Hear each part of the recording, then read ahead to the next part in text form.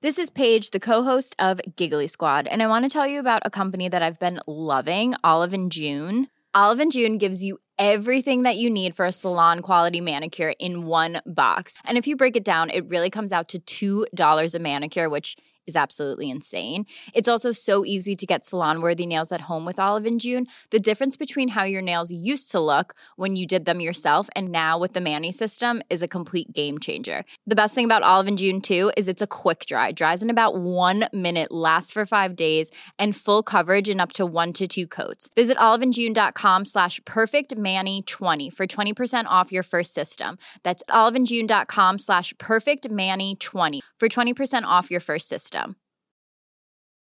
Hey, I'm Ryan Reynolds. At Mint Mobile, we like to do the opposite of what Big Wireless does. They charge you a lot, we charge you a little. So naturally, when they announced they'd be raising their prices due to inflation, we decided to deflate our prices due to not hating you. That's right. We're cutting the price of Mint Unlimited from $30 a month to just $15 a month. Give it a try at mintmobile.com/switch. $45 up front for 3 months plus taxes and fees. Promo rate for new customers for limited time. Unlimited more than 40 gigabytes per month. Slows full terms at mintmobile.com. Hey everyone, welcome to the 341st episode of Just Shoot It, a podcast about filmmaking, screenwriting, and directing. This episode is brought to you by our lovely patrons, Ethan Eskelson and Turtle. I'm Warren Kaplan. And I'm Matt Enlow. Today we're talking about first impressions, how you make them, how important they are, and how they've evolved in this new video conferencing, teleconferencing, work from home world. Goodbye water bottles, hello sweatpants. I think there's 2 things that I've been thinking about lately, and one of them is making a good impression on a call. I think I spoke a few episodes ago about a call I had with an agency that for some reason didn't go that well. I thought it went fine, but they immediately were not interested in me after that call. And it just made me, I've had calls with clients and agencies and people and collaborators and all that stuff. I'm sure we all have, but I never really analyzed my performance in those calls as much as, when you have like a big fail. So been thinking about that a lot lately. And also just in general, I've been, I pitch on commercials, and commercials famously, people will hire you if you've done the thing that they want to do before. Like right now I'm in the situation where somebody wants to do a commercial that's kind of like a 90s sitcom intro style commercial, Too Many Cooks. Too Many Cooks in the Kitchen. But like Family Matters or Full House. Full House. That totally. Postcard Row in San Francisco is kind of like the classic shot of people running around like over the hill in that park over there. I'm just trying to figure out what I should send for that, because I'm sure we all have, all the people listening and stuff have made things that are like, someone wants to see if I can shoot basketball. And I actually shot this like basketball thing 8 years ago, and it got 1 million views because it went viral for some reason.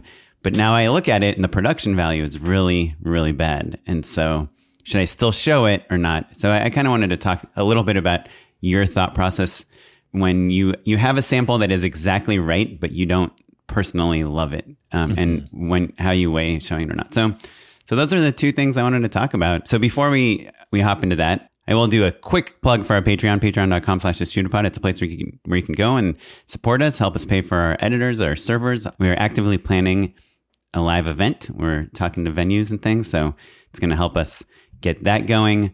So patreon.com/justshootitpod. At the $20 level, we will send you a hat. I was also going to say, we got 2 $15 patrons, and you were just like, well, I'll send them a hat anyway. So you don't need to give away that inside secret. Now we'll know who edited this episode. Yeah. Well, I mean, look, I think at the $20 level, guaranteed hat. $15 level, potentially. If I'm feeling extremely generous, I'll send a hat. We'll see. Maybe you let it cycle through. Yeah, it kind of depends on my personal life, whether you get a hat or not at the $15 level. But before we get into our topic of first impressions, I would love to know, Matt, what have you been working on lately?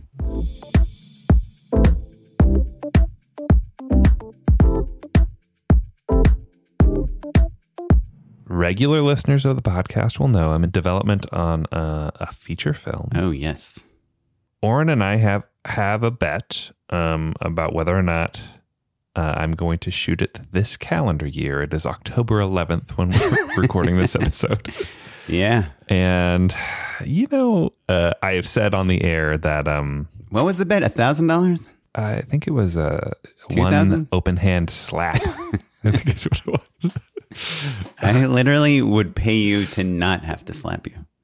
Yeah, That's same. Sounds terrible. how not interested across the I am. board. Yeah, In that. it really yeah.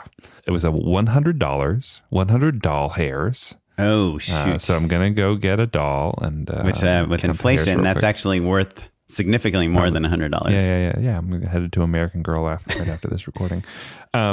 No, so but I have said that I kind of have made peace with knowing that I won't shoot it this calendar year, just based off of the nature of how long it takes to develop things. Basically, when we had initially made this bet, I was going to do it without any sort of external support, any other companies or anything like that. And then one came on board and this and that. And, obviously that slows things down, which is the lesson for everyone. And so now I'm kind of running in two parallel paths because I got a nice little bit of news that one company, a relatively big one you would recognize, really loved the script. And this is a production company, like someone that could help you This is a production company. attach talent and raise finances and then go actually produce the film. Exactly. The equivalent of if, a studio wanted to make your movie or something like that. But it's far less committal in terms of language. They just really liked it. They're like, hey, who's going to be in it, basically? The reason I bring it up is because I think it creates an interesting crossroads and complication for me. Because meanwhile, I've been preparing a WeFunder campaign. Regular listeners will recognize WeFunder as a crowdfunding platform that allows people to invest in films and startups and all sorts of other things. But unlike Kickstarter or something like that, you're buying into the project, basically. So you're backing the project with the intention of getting your money back and then some. So anyway, I had been building that out. I'd reached out to one of our main investors on the previous film. He's very interested and is committed first money in, basically. Is this someone you know personally or you just met through the last film? Met through the last film. Oh, wow. Met through the last film. And I've seen him really take to the film business and really truly enjoys it and is really excited by it and motivated by it and has invested in a lot of other films in the interim, basically. So he's not sure how much he's in for, whether it's a huge sum, a medium sum, or a smaller sum, but still it's really nice to just have some money committed. But this company saying they're interested, I think, is maybe even a stretch, right? Like I said, they said they love the script. They want to know who's going to be in it. And so I'm trying to circle back, vet some talent, try and basically see if I can run parallel paths where I'm doing it a more traditional way, where I'm using that interest to garner some commitments from talent and other companies to put the financing together that way, while I'm also sort of still looking at WeFunder as not a backup plan, but maybe as another part of the equation, basically. I do wonder if you come to a big company like Fox Searchlight or someone, and I apologize if I'm naming companies that don't exist anymore because I never know who is in business and who isn't. But if you come to them and you say, hey, by the way, I have $300,000 from WeFunder already. Do they, and let's say it's going to be a $5 million movie. Does that move the needle in any way? Does that say that helps us give someone a guarantee, an offer or something, Yeah, I mean, I think that it does in so much as a $5 million movie, you don't often have $5 million cash in hand. Do you know what I mean? The way that movies are often financed is that you say, okay, well, I've got $350 in equity, and then I've got another $200,000 in tax credits, and then I've got, I'm an MG based off of that, and the talent that we have, minimum guarantee. Minimum guarantee. Thank you. You kind of piece it together, basically. So it's not like anyone has $5 million in their bank account ready to go when a movie is ready to be made. The nice thing actually about WeFunder, the thing that I love the most about it, is that you do end up with that money in escrow, in a bank account. And so on bigger films, the nature of cash flowing a film, if say you did wanted to make a $5 million movie, no one is going to put $5 million in a bank account for you. Like I said, you have a pile of documents, a pile of commitments, and they're, legally binding. So it's not like they're nothing, but then another company comes in and says, okay, well, we have a line of credit. We're going to give you that money, but we're going to get paid to give you that money. We're going to take a piece. And it's not nothing. You know what I mean? It's real cash. And so all of a sudden your $5 million budget becomes 3.8 before you know it because of X, Y, and Z or whatever. Those are made up numbers, obviously, but it's not that drastic. But it is astounding. You're like, wait a minute, I raised $5 million and this is how much actually is going to go on screen just because somebody knows a banker? Yeah. That's the deal. So that's, again, part of why you just have a little bit more autonomy with WeFunder. So I'm doing those parallel. It's exciting and a little frustrating because it's one of those things where you kind of have to explore the avenues that, have popped up, these opportunities. But this is why movies take so long. Yeah. Because it could very well, it's frankly likely, statistically speaking, it's likely that it will be a waste of time. Right.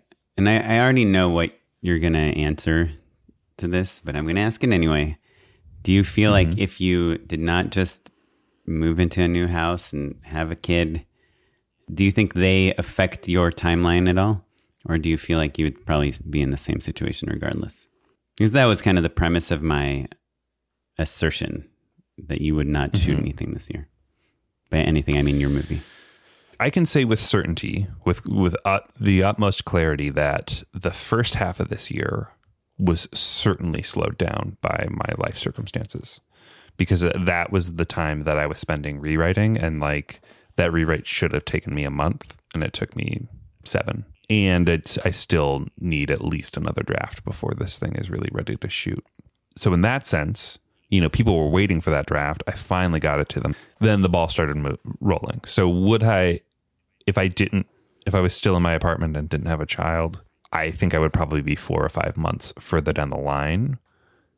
Does that mean that I would be rolling this year? Maybe, maybe not. I think what it really boils down to is the patience one has to see through these different opportunities, these different ways of making a film. Right. And again, most of the time, for most people, they fall through. Right. And it's a little bit of it is an endurance game. Some of it's like, okay, well, I'm going to keep doing this. If I had launched a WeFunder a calendar year ago, October of last year, we'd be wrapped for sure. Yeah, we'd be wrapped for sure. Right. I guess kind of where obviously my point of view was coming from was not about your ability to get a film shot. It was more about the knowledge of what having a child, especially a first child, does to your schedule. And obviously you can make movies. And many people have been very successful with kids and families and homes and responsibilities and even full-time jobs that are in different industries. But it does take a lot of attention. And again, the premise of this bet was that I know you pretty well, and I know that you're the type of dad that's gonna be very involved in your kid's life. And so sure. I just Yeah. I'm stewing. If I don't make it home for bedtime more than, like, if I miss 1 or 2 bedtimes in a week, I'm bent out of shape about it. 3, and I'm just like, furious. You also like to cook. So when you say you're stewing, I don't know if that's a good thing or a bad thing. Yeah. Yeah, making a reduction. Well, cool. Well, that's exciting. I honestly hope I lose the bet, but my money is on me. Sure, of course. Yeah. But if you want to double down, worth of pizza, maybe we'll see. Like I said, my goal now is just to feel like I have a viable pathway forward to shooting it next year. That's really, like, if I end this calendar year effectively where I was last year, that would truly be a bummer. That would be genuinely, honest to goodness, depressing. But the good news is I already have an investor, so I'm already further along. So that's great. Cool. What do you think I should do, Oren? Like, less, or do you think I'm going to make this movie or not? But more, do you think that I'm going to spend 2 months trying to attach cast and getting disappointed and then go back to WeFunder? Or I honestly think your plan of just the 2-pronged approach is the best way. I don't know. It's like so dependent on where you are in your career. I know you didn't direct it, but you made a movie, in the last few years. You're it's not like you need that experience of like make a movie no matter what the movie is, no matter what, right? So for you, it's more like you want to make your movie that's a good movie, that's like a calling card, that is like a festival movie, like a festival. Yeah, darling, but also indicative is kind of the right thing for me. What the type of movie that you want to make at the level that you want to make it. And I don't mean like at the budget that you want to make it, but at the like artistic level, you know, whether it's the cast, the caliber, whether it's the writing, the pacing, the cinematography. So in that situation, I just kind of push forward. And honestly, I don't think there's like a huge difference between like a $1 million movie and a $5 million movie, like at the end of the day, which is probably, you know, or even like 1 and 10. I mean, obviously there's going to be a lot more marketing and people will hear much more about the more expensive movie, but yeah, I agree. There's a world of like 1.5 to 2.5, somewhere in that zone versus 10. Yeah, you're right. It's kind of the same deal, but there is a huge difference between 350 and 1.5. Yeah. Yeah. But the company you're talking about, it would be more than 1.5, right? Yeah. You're talking about a much bigger range. Yeah. You know, I think maybe somewhere in that zone though. Like I don't want it to be too much. You know, okay, like 2.5. I'll probably put my checkbook away. I had $5 million written out. You know, really what we're talking about is talent. We're talking about how big the stars are, basically. Yeah. I had a good conversation with a friend who made a indie darling movie that like got a theatrical run, picked up at one of those distributors that we all know and love. And he made his movie for like $100,000. Yeah, that's the thing. It's like if there's no names, that's a perfect amount of money to make your movie for. Yeah, totally. And also, he made the point that I think bears repeating. He was like, your movie has, and his movie has this as well, like character, motivation, stakes. That's the stuff that's free. Mm-hmm. You know what I mean? And his movie was much more of like a thriller. There's like violence and stuff like that, but it's all about the emotion behind it. Do you know what I mean? Like, but there's a moment where like a pregnant woman, like points a pistol at her belly, and you're like, oh my god, this is that like, and it's you know, paced up. It's like moving. Like this is a movie that's like it's a thrill a second. Like every single scene is awesome. And it was made for $100,000. I had that. $100,000. Yeah, wow. Yeah. But yeah, just, you know, like I said, that stuff is free. And I think that's worth thinking through. Like, oh yeah, there's a lot of stuff that really makes a movie intense and fun or exciting. That's just writing. Yeah. So, yeah. Cool. Anyway, Oren, I'd love to know what you've been working on lately, but I think you want to talk about this. Well, I do want to talk about it. I have one thing real quick. I actually talked to you about it off the mic for a second.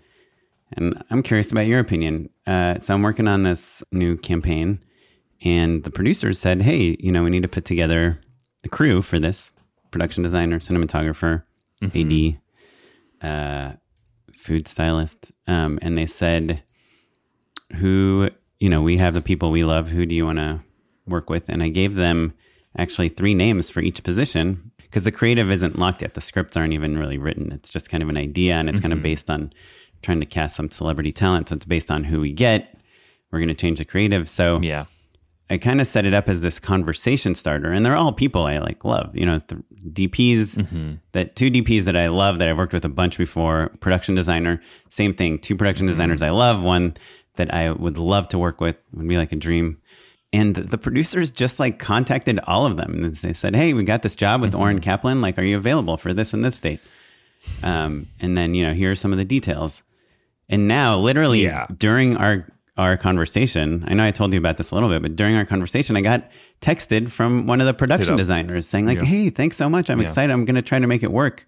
And I already know from their other emails that they're leaning towards a different production designer that they've already talked to, that is, and they're all pretty good friends of mine. Yeah. I've worked with them many times, and I just feel like so awkward, because now it's like everyone thinks they have the job, and they know I'm the director. I think you do need to jump. I think you should jump in and be like, hey, so you know, they're looking at a lot of different people. So I don't know if they indicated that this is an offer it's more of an availability check. I think you should jump on it really quickly, and you should, kind of throw them under the bus a little bit, like in a way that's honest. Just be like, hey, I had to give them a handful of names. Yeah. So there's more people in play, basically. That's a good idea. Just as an awareness thing. Yeah.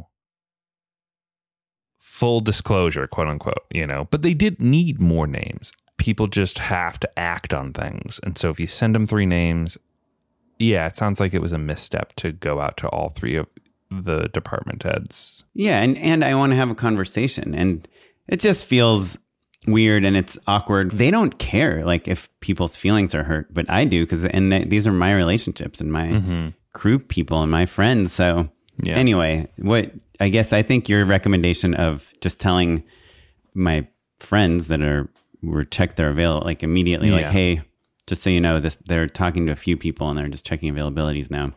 Yeah. And you don't think I need to say anything to the people that are calling to the producers, basically, and saying like, stop calling all my people and telling them that you have a job with me. I know, like, producers don't love it when I kind of play things close to the chest. And the flip side is sometimes a producer will be like, oh, well, I hired this, and that. So early on, I'll be like, hey, as a heads up, I have makeup people that I like. I have sound people that I like. Like, I know that oftentimes directors aren't making the calls on these hires. Here's my list of recommendations. Right. And I don't want it to get into like a weird, like, well, I'm the director, I should be making this decision, which, I know I'm an employee also. So it's like, it's not I'm not the final call, but I don't know. I guess I want to have a conversation about it before we just like go blowing up my relationships, Here's the problem. If you've got 2 equally talented production designers, cinematographers is easier, actually. 2 equally talented cinematographers, one who specializes in shooting cars and one who doesn't. Mm-hmm. And you're shooting a car commercial. Even if you were the best man at this person's wedding, you probably go with the car person over the person who doesn't do cars, right? Mm-hmm. So that's not personal. It's just like, and also sometimes we learn a lot from our crew members. So having a little bit, it's nice to have a shorthand, but sometimes it's nice to like find a new expert to learn a little bit from, right? Right. If that car expert is quote unquote expensive or a pain in the butt or gripes about rates or brings on a crew that gripes about their rates, and the person who you love is real pals with the producer and will give them a rate and owns their own camera, who do you think the producers want you to hire? Person who owns their own camera or the expert at the car? Right. The camera person. It's the person who owns their own camera. Producers. Always. Especially at these big companies that make a lot of things. They just want it to be easy. Right. The gray areas where there's one person, you've maybe worked with them and they shoot cars, and this other person, I've worked with them a couple times and like them, but you like their car stuff better than the other person's car stuff, That's like when it does start getting a little personal, where it's like, if one of us is up against Carlin and we're like, hey, hire us. And they're like, yeah, we like Carlin. We just like her sense of comedy better. That would be, they think it's not personal, but we would probably take it pretty personally. Wounds. Yeah. So if we have any producers listening or people that are hiring other people, I would just keep in mind that there is like, this business is built on relationships. And so just be extremely clear when you say like, hey, we got your name from so-and-so. We're talking about doing a project with them. We wanted to see what your availability and interest was on this date. It's just so much better than like, hey, are you available for this? We have a shoot with this person. Because I just think it's important to set people's expectations up. It's not important. It's just like nice. And I know it happens to me all the time. Someone's like, hey, are you available? You're perfect for this thing. And I'm like, yes. And we get on the phone and we send clips and we do all this stuff. And then they're like, okay, yeah, they actually weren't that into your stuff. So,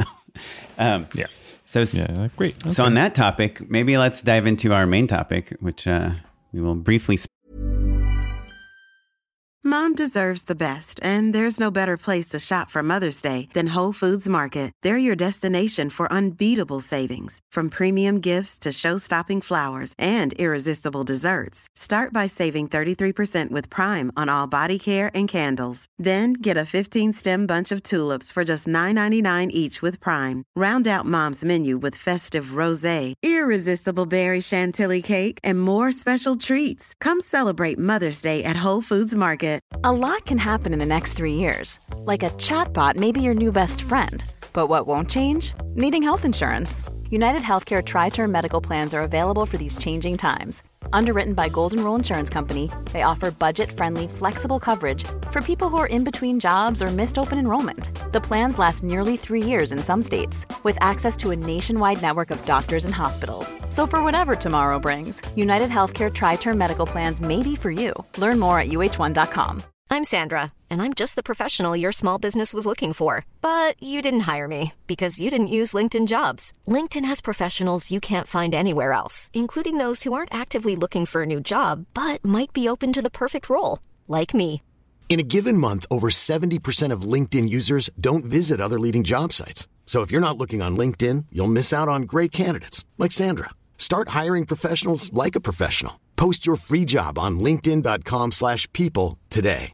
This is Paige, the co-host of Giggly Squad, and I want to tell you about a company that I've been loving, Olive & June. Olive & June gives you everything that you need for a salon-quality manicure in one box. And if you break it down, it really comes out to $2 a manicure, which is absolutely insane. It's also so easy to get salon-worthy nails at home with Olive & June. The difference between how your nails used to look when you did them yourself and now with the Mani system is a complete game changer. The best thing about Olive & June, too, is it's a quick dry. Dries in about 1 minute, lasts for 5 days, and full coverage in up to 1 to 2 coats. Visit oliveandjune.com/perfectmani20 for 20% off your first system. That's oliveandjune.com/perfectmani20 for 20% off your first system.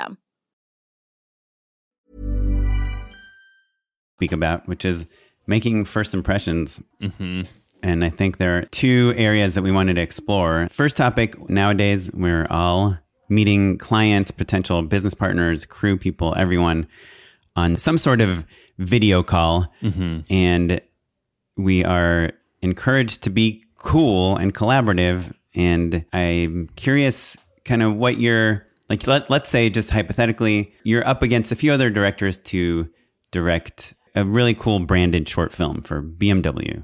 Mm-hmm. And the people that wrote the script and are looking for the director want to have a call with you. And maybe there'll be someone from BMW on there and someone, you know, like mm-hmm. a creative person that works on BMW and your producer. Right. And you're going to all have this Zoom call. There's going to be like 5 to 10 people on the call. What do you do to prepare for a call like this? Well, I think we can break it down. There's a handful of things that you have control over. You have control over your grooming and wardrobe. Okay. You have control over your lighting. You have control over your camera placement. You have control over your background. Mm-hmm. Right? So those aesthetically, just straight up like frame one, those are the things you can control. Right? Right. You know, a grooming and wardrobe. Yeah, you are kind of trying to send a message. And it's a thing that I do think about a little bit more lately. Because I got really bored by like corporate wardrobe, like, you know, a baby blue Oxford and a pair of gray bonobos. Like, I was like, ugh. So I started wearing like more prints and things like that. And then I was like, dang. You were wearing a lot of prints for a while. Yeah. It's like I'm a little Tommy Bahama right now, or like a little like beer belly North Hollywood dad. Do you know what I mean? Like just mm-hmm. like a faded Ramones t-shirt and some like checked Vans, and it's like, hey man, it's cargo shorts. I'm a step away from cargo shorts for sure. And so you know, you look at a picture of Taika Waititi on set, and look, that's a good looking director. He's a sharp dressed man, but like he certainly isn't wearing like his you know, vintage taxi driver t-shirt with his beer belly hanging out. Right. And so I think, you know, you do need to be thoughtful about that a little bit. I mean, I like worry about looking cool, you know, especially when you're sure. Well, that's what I'm saying. Creative that's what people. I'm saying. I was trying to look cooler. Young people wear print shirts all the time. Do you know what I mean? Mm-hmm. But like I said, there's a difference between, a Tommy Bahama vibe, and maybe my beard is a little more salt and pepper now. And, you got to keep it a little bit tighter and all of that. That's one of them. I think also camera placement is important as well, and lighting is important, because the bags under your eyes or the double chin, or, if you're younger, you've got a breakout or whatever. There's all sorts of different aesthetics that you need to be aware of. And I would say go take a look at a tutorial. There are plenty of how to self-shoot, how to make your zoom look good. Hop on YouTube and do that stuff, actually. Find decent lighting, figure that stuff out, because even the best looking youngest people can look too tired for a zoom, or can look better based off of the control of the camera and the placement. And as directors, that's something that A, you should be good at, and B, subliminally does affect things. You know what I mean? Yeah. I mean, that's the weird thing, because we're directors. I feel like people expect us to have big personality, either big personalities or incredibly small personalities, you know? Mm-hmm. Yeah. People do love it when they're without just barely saying anything, but wearing a really interesting hat or something, or have some weird accent. And then, what if I had a college, Jim Belushi college poster in the background, probably pretty basic taste. I unfortunately have this giant softbox light for my wife's auditions. It's always up behind me, and it takes a long time to tear down, and it doesn't fit through a door. And I have a big mirror behind me, so my entire room is visible, and it's always an issue. But I think, people get the visual thing. You want to kind of look cool. Sure. You got to be cool and whatever. And I guess to your point, looking cool is tricky. Do you know what I mean? Right. Yeah. But let's say that's a whole horse of a different color for sure. Going beyond that, what's the vibe? Because to me, that there's always this balance between interested and honest, I love your concept, versus that's a cool concept, but why are you doing this thing? And, what if we did this? Would it be better? Yeah. Kind of that. And then also just the thirstiness of it all. Do you come in with 20 thoughts ready and questions, or do you kind of just try to come in with a big thesis and converse?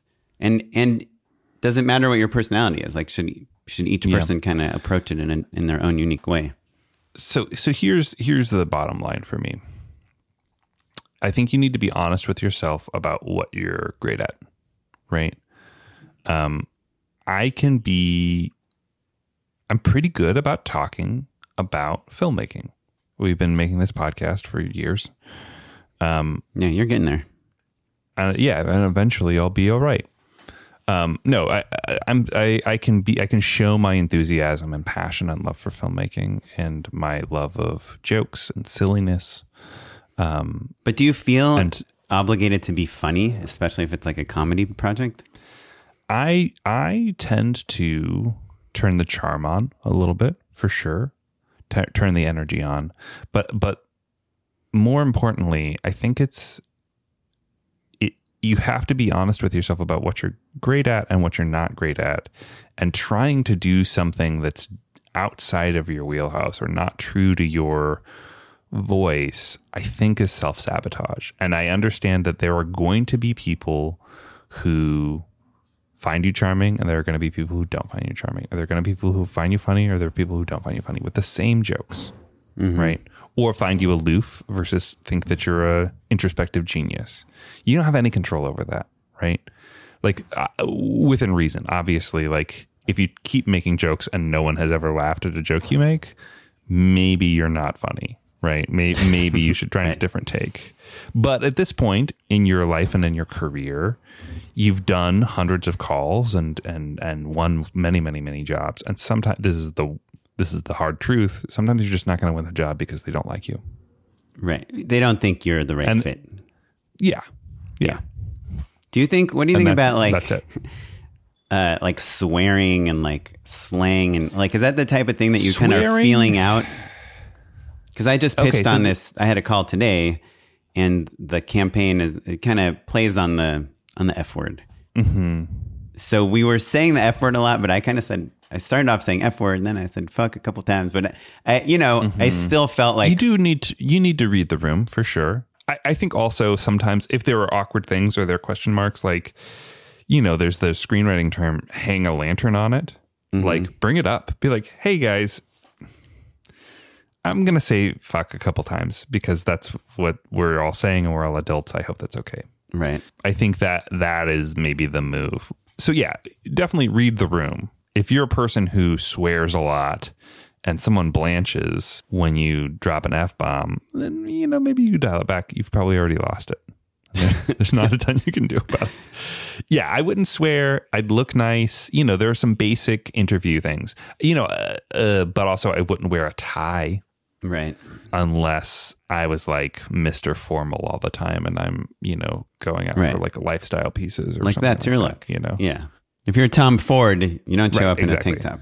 Right. I've thought a lot about like physical appearance in terms of just like I said, bags under your eyes, being in shape, having a clean white smile, that sort of stuff. I do think does make a difference. You're like 90% of whether you get the job or not is what you look like. No, well, but we're talking about first impressions, right? Okay, yeah. And this is Hollywood, right? Yeah.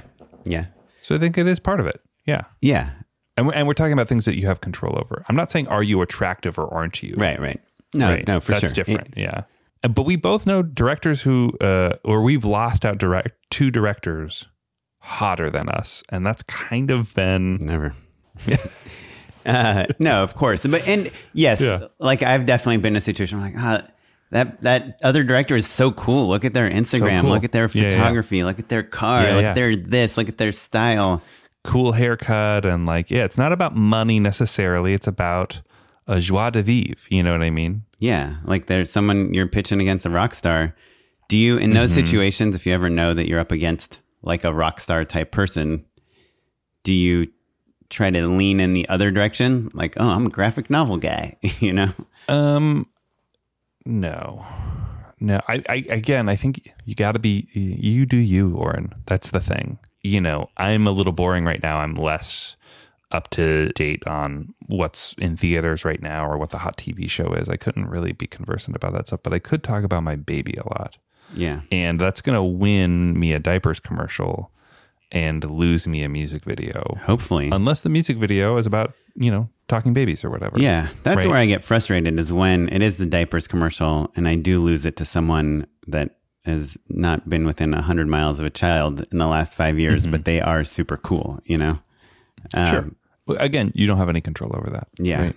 I guess the other thing is just do you think it's better to come in with like a lot of ideas on the concept or better to kind of listen and offer ideas on the fly, even though it might come off as like less prepared? It's worth it to do due diligence, to give it some thought, to write down some notes, to come in prepared. And showing that you're prepared, I think, is always a winning combination.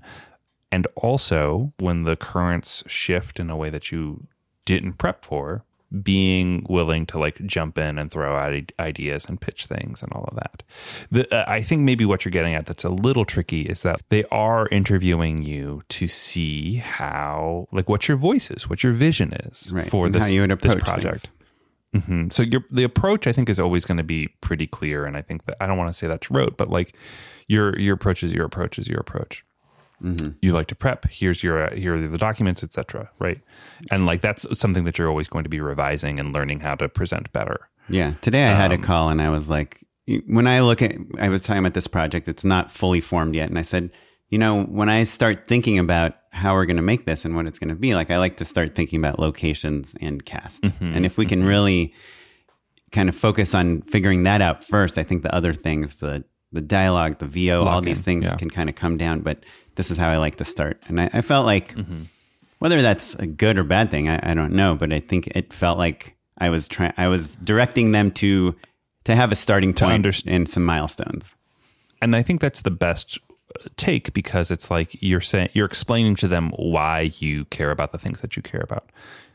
Mm-hmm. Like I've been saying, sometimes you don't have any control over it. Sometimes they'll be like, well, this is only about cast. Cast is the first thing, or cast and wardrobe, and who cares about locations? Whatever. Right.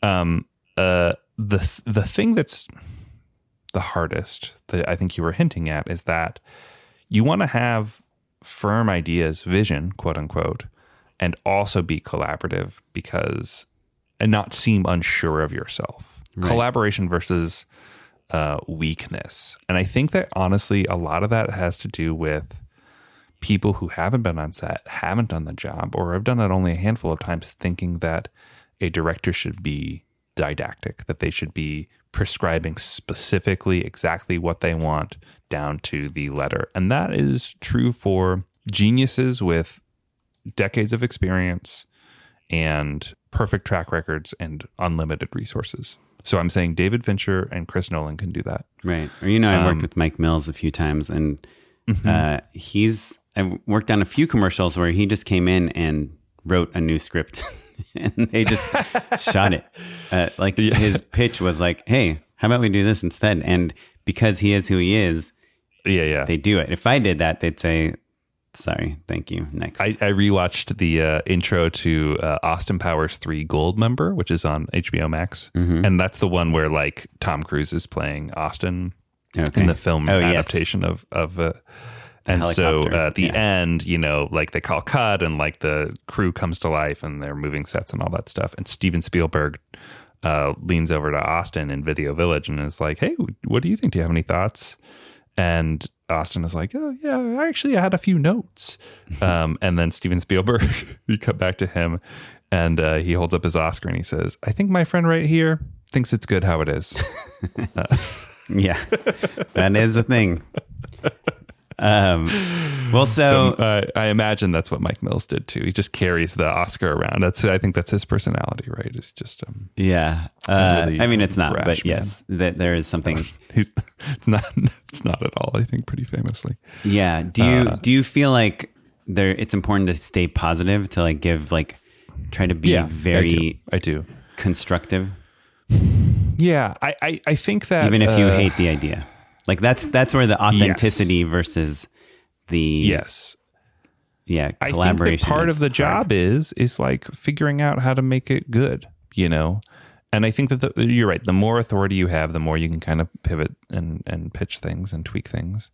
But also, I can think very specifically of a time where I was pitching something that I thought was really, really cool, and the brand was already on board, but they had tweaks that ruined it, just made it just different, and all of a sudden I was like, oh, it's just not brand appropriate. It's not on brief. And so if something is too dark, or if it's too scary, or if the host is in a negative light, or there's all sorts of things that, you just have to be aware of. And that no matter how cool this take is, or the style is, or how funny it is, if the consumer is the butt of the joke, or if the tone is too dark or whatever, there's things that you just kind of miss, and you have to hear that, you know what I mean? And that could be a real reframing of the way you saw things, and a big pivot, One of my biggest, I feel like, missions when I start one of these calls is to figure out how much the creative people on the call like the concept and the creative. And if I feel like they're really excited by it, then I try to stick to it. I'll try to plus it as much as I can. If I feel like they're like, yeah, this is what it is. Honestly, we just kind of did what our boss told us to, and this, we don't quite get even why we're doing it. Then I try to maybe you help them bring some bigger ideas. But it's tricky. I do think two tips from my own experience, and I don't know if they apply to everyone else, and that's to try to use everyone's name on the Zoom at least once, Like, oh yeah, I love what Kathy said, I think we could kind of shoot this part in stop motion and it would be cool like this. And I've done this before, and this is why that would work so well, and would give us this feeling. Like just... I try to say everyone's name at least one time because I want them to know that I'm listening to them. And it, you know, it also like sometimes you honestly don't know who is like in charge of who's boss. Mm-hmm. Yeah. So it's just important to make everyone feel heard, regardless. I mean, but also career-wise, it's helpful. Part of what we're talking about, though, is doing a good job of showing the way you work, right? So like having active strategies to be an active listener, to engage, all of those things that you kind of learn in public speaking and all of the stuff that you have in high school or whatever. All of that stuff comes into play here, but it's especially complicated because we're no longer in the same room together. Right. So name checking is like a thing where it's like rather than eye contact with like, oh, I think you said this thing, or I love this or that or whatever. Naming someone is the new eye contact. It also helps me, you know, this is one of my things, but it helps me remember people's names when I use them. Yeah. So the other thing, and this is something I've kind of come to realize more recently, it's like something I knew and then kind of I forgot and remembered again recently, is no one wants you to come onto a call and just tell them how much you love the concept and just agree with every single thing they say. They want you to have an opinion. I mean, if they're hiring you as a creative, as a director, as someone that has a quote unquote vision, they want you to say like, oh yeah, I like this. And like, what if we added this to it? Or between these two things, I think this one's really cool. And I think we can find something here as well.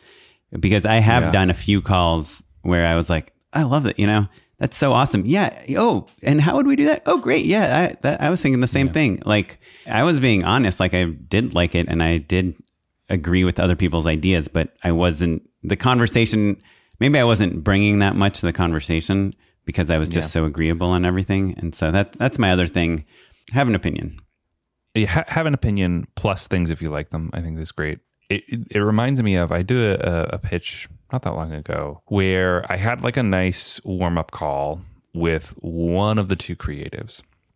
We walked through things. We talked about things. I threw out a few ideas in the moment. It went great. Nailed it. Textbook awesome. And I think I was probably the guy. If that was the only call that anyone had, I think I probably would have been the choice. It felt really, really, really good. Mm-hmm. But one of the other creatives, the other half of the decision-making equation was on vacation or something like that. So then, you know, I put together my treatment and all this stuff, and I go into the next call and kind of say the same things again. Mm-hmm. And, you know, just didn't have the same mojo, baby, that I had that first time around. It was a little less spontaneous, all of that. And I imagine, looking back on it, that the first person who I had the call with probably said all of the highlights, all the best stuff to their partner.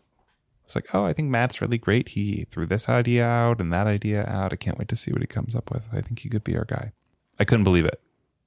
Like I said, for sure, it was like a A+ first call and like a B- second call.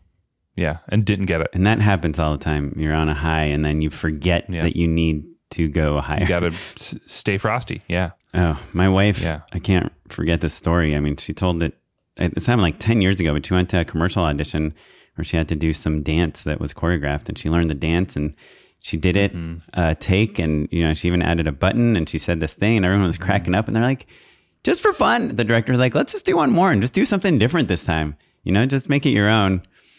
And she is not a choreographer. And she was like, okay. And she did the exact same dance all over again.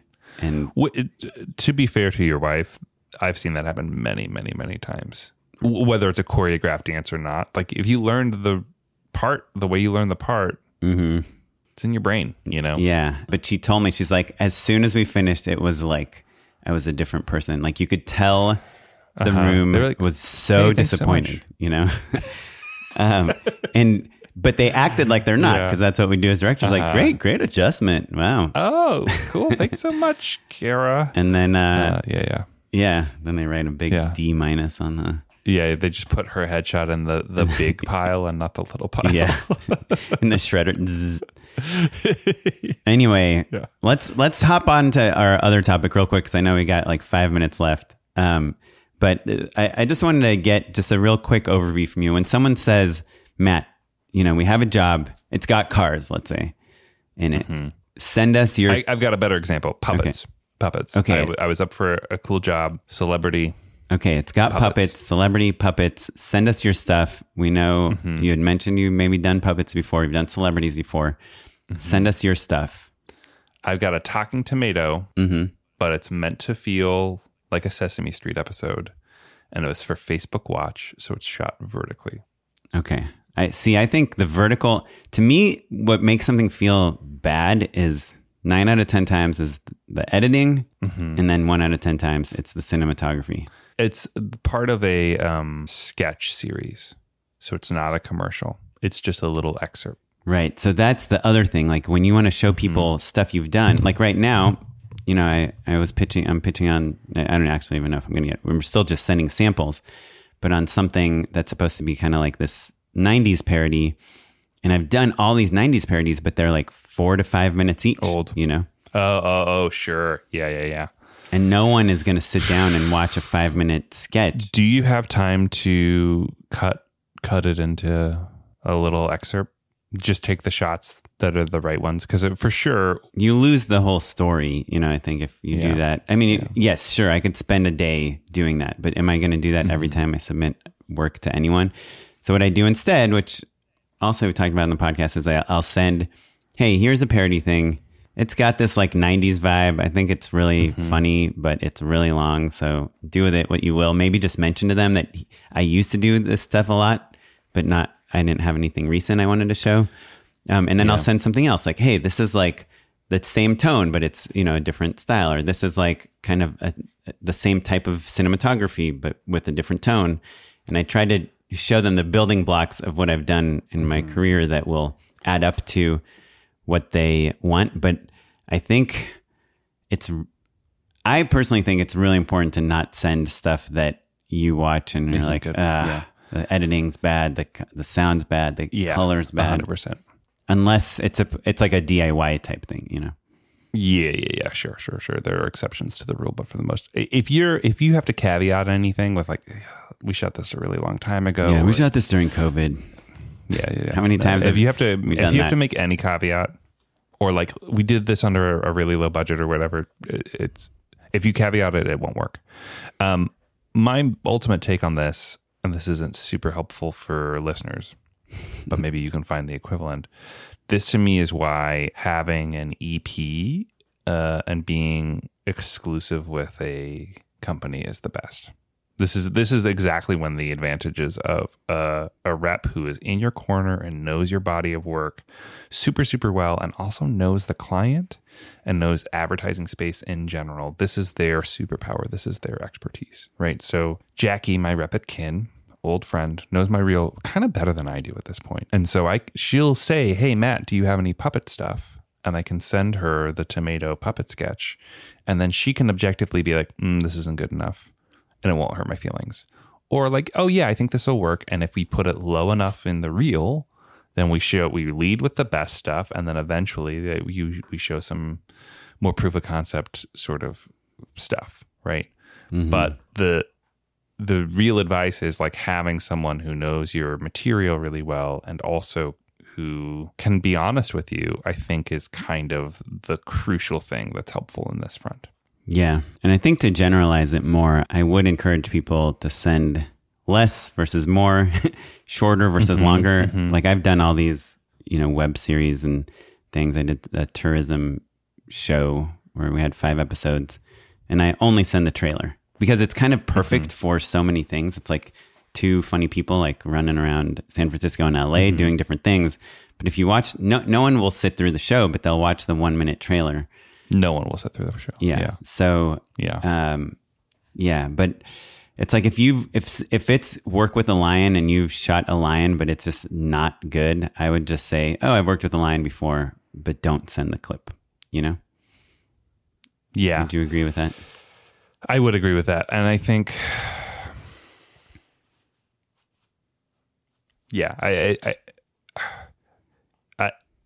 I'm stammering because I feel for listeners at home who made a cool lion short in film school or whatever. Less is more. Lead with your best stuff if you have to make a caveat. And honestly, that's part of what's so cool about Instagram. Like whenever I'm shoot something that I don't think is It's not going to make my website. It's not going to make my reel.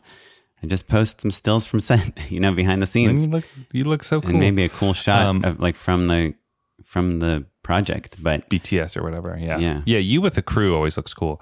I wonder if people coming up now are going to have less of a problem with their footage looking old than we did when we were coming up, because it was like the camera improvements were so vast between generations. When we were in our like early 20s, it was like you went from a good cheap DV camcorder that could shoot HD to something that was 24p to some, like the jumps in quality were huge. So like that cool web series that you shot on a 24p Panasonic Handycam or whatever looks unusable now. Yeah. Whereas like, if you had like something that was shot on a Red MX versus a Red Komodo, like it doesn't matter. It's fine. Basically, once you're into real cameras, but all that DSLR stuff is basically unusable. Maybe. Depends if you're doing like docu-style, or something, it can work. Yeah, for me, I've kind of been shooting on like Red or whatever for like at least like 15 years, but to me, the problem is the pacing. You see something and you're like, oh, this feels old, because in 2005, we were pacing things much differently than 2020, right? A 6-second commercial would be a ridiculous joke at the time. And now it's like, oh yeah, here's a 6. Yeah. I'll watch 3 of it. That's like a joke in a 30 Rock episode. Do you know what I mean? Like right. Tracy gets hired to do like 6-second commercials. How crazy. We have no attention span. Oh man. Yeah. It's great. I say 3 words, Lemon. Yeah. Well, I'd love to hear from our listeners. I love dog food. Yeah. I'd love to hear from our listeners what they think. Is it better to send more or less? Is it better to show someone that you've done this before? You know what I do a lot in my treatments is I'll take 1 or 2 shots from my work that is relevant, because I did a bunch of stuff with dogs back in the day, but I don't love the final spots, but there's some nice shots, dog shots, and I'll just like cut it into like a quick montage, and I'll just put it on Vimeo and put it in a treatment or something, and make my own mini reel. I have an important correction to make. Yes. Jack would be pro 6-second commercials. He would be pitching them to Lemon. Tracy would get on board. That would be the way it would work on a 30 Rock episode. Yeah, and then Jack, it's important to McBrayer, the page. Kenneth would accidentally record himself trying to tie his shoes for 6 seconds, and it would go viral. And there you go. Huge hit for NBC. And it would be like, tying shoelaces is the devil's work. Yeah. Okay, cool. So please call us, Robert Carlyle and Tina Fey. Yeah, we're available. Please let us know your thoughts on first impressions. If you have any tips or tricks, we'd love to share them with our audience, and what you think about Reels. You can email us at justshootitpod@gmail.com. You can tweet at us at justshootitpod. You want to do a quick unpaid endorsement? Unpaid endorsements. My unpaid endorsement is an Oren Kaplan special. Ooh. Casey Neistat is vlogging again. He moved back to New York, and he's making like regular old vlogs. He did one about cutting a door into his studio space. So Neistat. And there's something really comforting. It feels like 2015 all over again. But also, to your point about the nature of editing and the style of shooting, I think if you looked at his earliest vlogs to now, you will see a very distinct evolution, even though it feels like he's one of the people kind of setting the tone for what YouTube looks and feels and sounds like. There's a very distinct evolution. There's a lot more like him talking with the camera pointed at the ground. Normally you'd be like, this shot is unusable, but he almost treats it like B-roll. And as viewers, we're aware that like sometimes things are happening. So the feeling is that things are happening so quickly that Casey's not like, hey, do you mind being in my vlog? Hold on, let's capture this conversation. He's getting the conversation and he's just using their voice and a shot of their shoes. Like it feels like he's literally just dropped the camera down and then is back up. But the pacing is so fast and it feels so frenetic that it doesn't bump for anyone. It's really fascinating. So, whether you like him or hate him, I don't really care, but I think there is certainly stuff to learn from, not necessarily for your own aesthetic, but just in terms of the way that people are making and consuming media now. He's on the bleeding edge, man. Yeah, he's incredibly talented and really knows how to get and keep people's attention. I mean, it's a pretty engaging story about cutting a wall. It's literally if you were making a fake vlog for a character, that's what they would be making it about. Yeah. Mine real quick, Trader Joe's snacks. I love snacks. I found these trail mix crackers. You might think they're disgusting. I think they're really interesting. They've got mung beans, seeds, cashews, raisins, and cheese. Sounds weird, but kind of hits the spot regardless of what you're looking for. Some people will like them. Trail mix crackers. Maybe don't lead with mung bean. I know. That's why it's so weird. That's why I got them, because I was like, ooh, weird. I don't even know what that is. And then also, if you just want to go for an easy crowd pleaser, the Many Things snack mix is like Trader Joe's Chex Mix, but just kind of, some extra good things. Honey roasted peanuts, spicy, and honey butter cereal squares, corn sticks, pretzels, and savory bread chips. And everyone in my family likes them. Living that snack life. Yeah, so if you're at Trader Joe's and you're looking for something new, I like those too. And I also actually really like, though these I feel like I'm going to fall off, are the Salsa Verde tortilla chips. And they taste like what they sound like, and it's really hard to go wrong with them. Well, you're not talking about the elote tortilla chips anymore. So no, I overdid it. I OD'd on them. I can't eat them anymore. I ate so many bags in a row. I had to stop. Okay, that said, this episode is edited by one of us. Rate us on iTunes. The music you're listening to is from the Free Music Archive and the Artist Jazar, and we will catch you next time. Thanks, everyone. Thanks, everyone. Bye.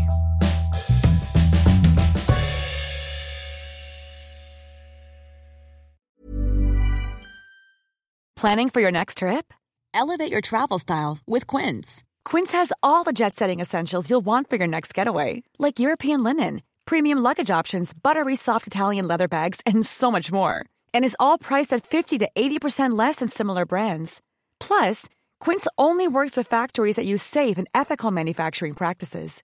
Pack your bags with high-quality essentials you'll be wearing for vacations to come with Quince. Go to quince.com/pack for free shipping and 365-day returns. Mom deserves the best, and there's no better place to shop for Mother's Day than Whole Foods Market. They're your destination for unbeatable savings, from premium gifts to show-stopping flowers and irresistible desserts. Start by saving 33% with Prime on all body care and candles. Then get a 15-stem bunch of tulips for just $9.99 each with Prime. Round out Mom's menu with festive rosé, irresistible berry chantilly cake, and more special treats. Come celebrate Mother's Day at Whole Foods Market.